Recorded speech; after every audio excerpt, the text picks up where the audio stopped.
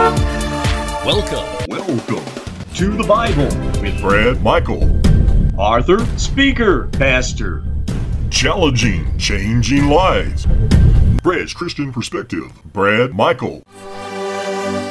Remember back to when you were much younger, when your brothers and sisters and a few cousins and maybe a few friends would get together and play some games? I remember these times well. Though I was the youngest of 20 grandkids, I still tried my best to run with all my older cousins. However, I do remember my team participation was not very well received. Being the youngest and the smallest, I was at a huge disadvantage. They let me play, but I was not counted as a real teammate. If you are the youngest, you probably know exactly what I'm talking about.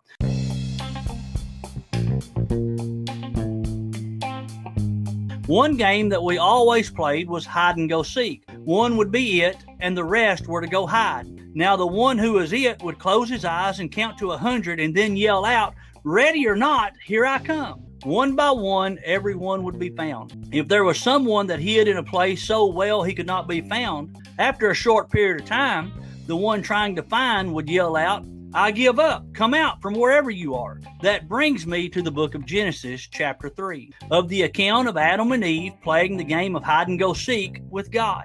Let me just say this. Playing the game of hide and go seek with God probably is not the best decision one could make. Matter of fact, no game is good to play with God, period. Let's see. How do you play and win a game against God? Considering He is omniscient, He's all-knowing, He's all-seeing, He's omnipotent, He's all-powerful, and He is omnipresent in all places. I pray you understand that playing games with God has but one outcome, and that is He will win every time. Now back to Adam and Eve. God had placed them in the Garden of Eden, a place that was actually perfect, a place that God would provide and meet every need in life they had. They were free to do anything except eat of the tree of knowledge of good and evil. For in the day that they eat of this tree, God told them, "You will surely die." The account is recorded of how old tricky serpent enticed them to eat of the forbidden fruit of the tree, and how she gave it to her husband, how he eat too. Scripture declares their eyes were immediately opened. They could now see the nakedness of their sin before God. Now God had told them previously, remember?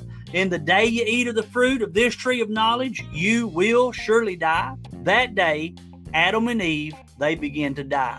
Because of their disobedience against God, immediately, Adam and Eve died spiritually. The sin of disobedience had separated them from God. Secondly, the sin of disobedience immediately brought God's judgment upon their lives. And the just payment for sin against God was the penalty of death. I made a comment earlier that playing any game with God probably is not the wisest decision one could make.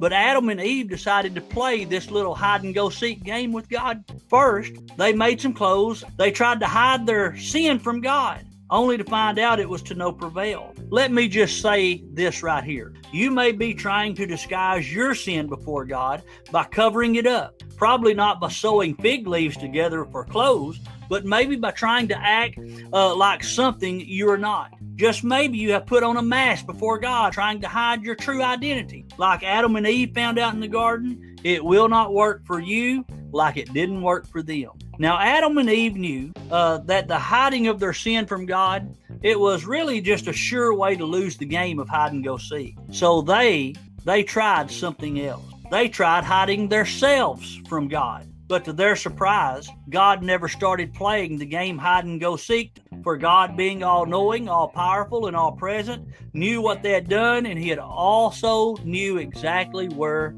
they were hiding. God did not close His eyes and count to 100 that day, nor did He begin to seek them out like the game of hide and go seek. Scripture declares that God came walking in the garden where they were already hiding and simply said, "Adam, where art thou?" Notice Adam's response immediately to God's voice. Adam knew the game was now over. Like Adam and Eve, you may have went to the extreme and are trying to hide yourself from God. You have not only separated yourself from God, but from His Word, from prayer. You have stopped going to church and even fellowshipping with people of God. You have entered the game of hide and go seek, whether you believe it or not. Like Adam and Eve found out, you know now, you cannot win this game against God. God knows your sin. And yes, God knows where your hiding place. Please listen to me and listen to me very carefully. God did not come to Adam and Eve in the garden that day to beat them down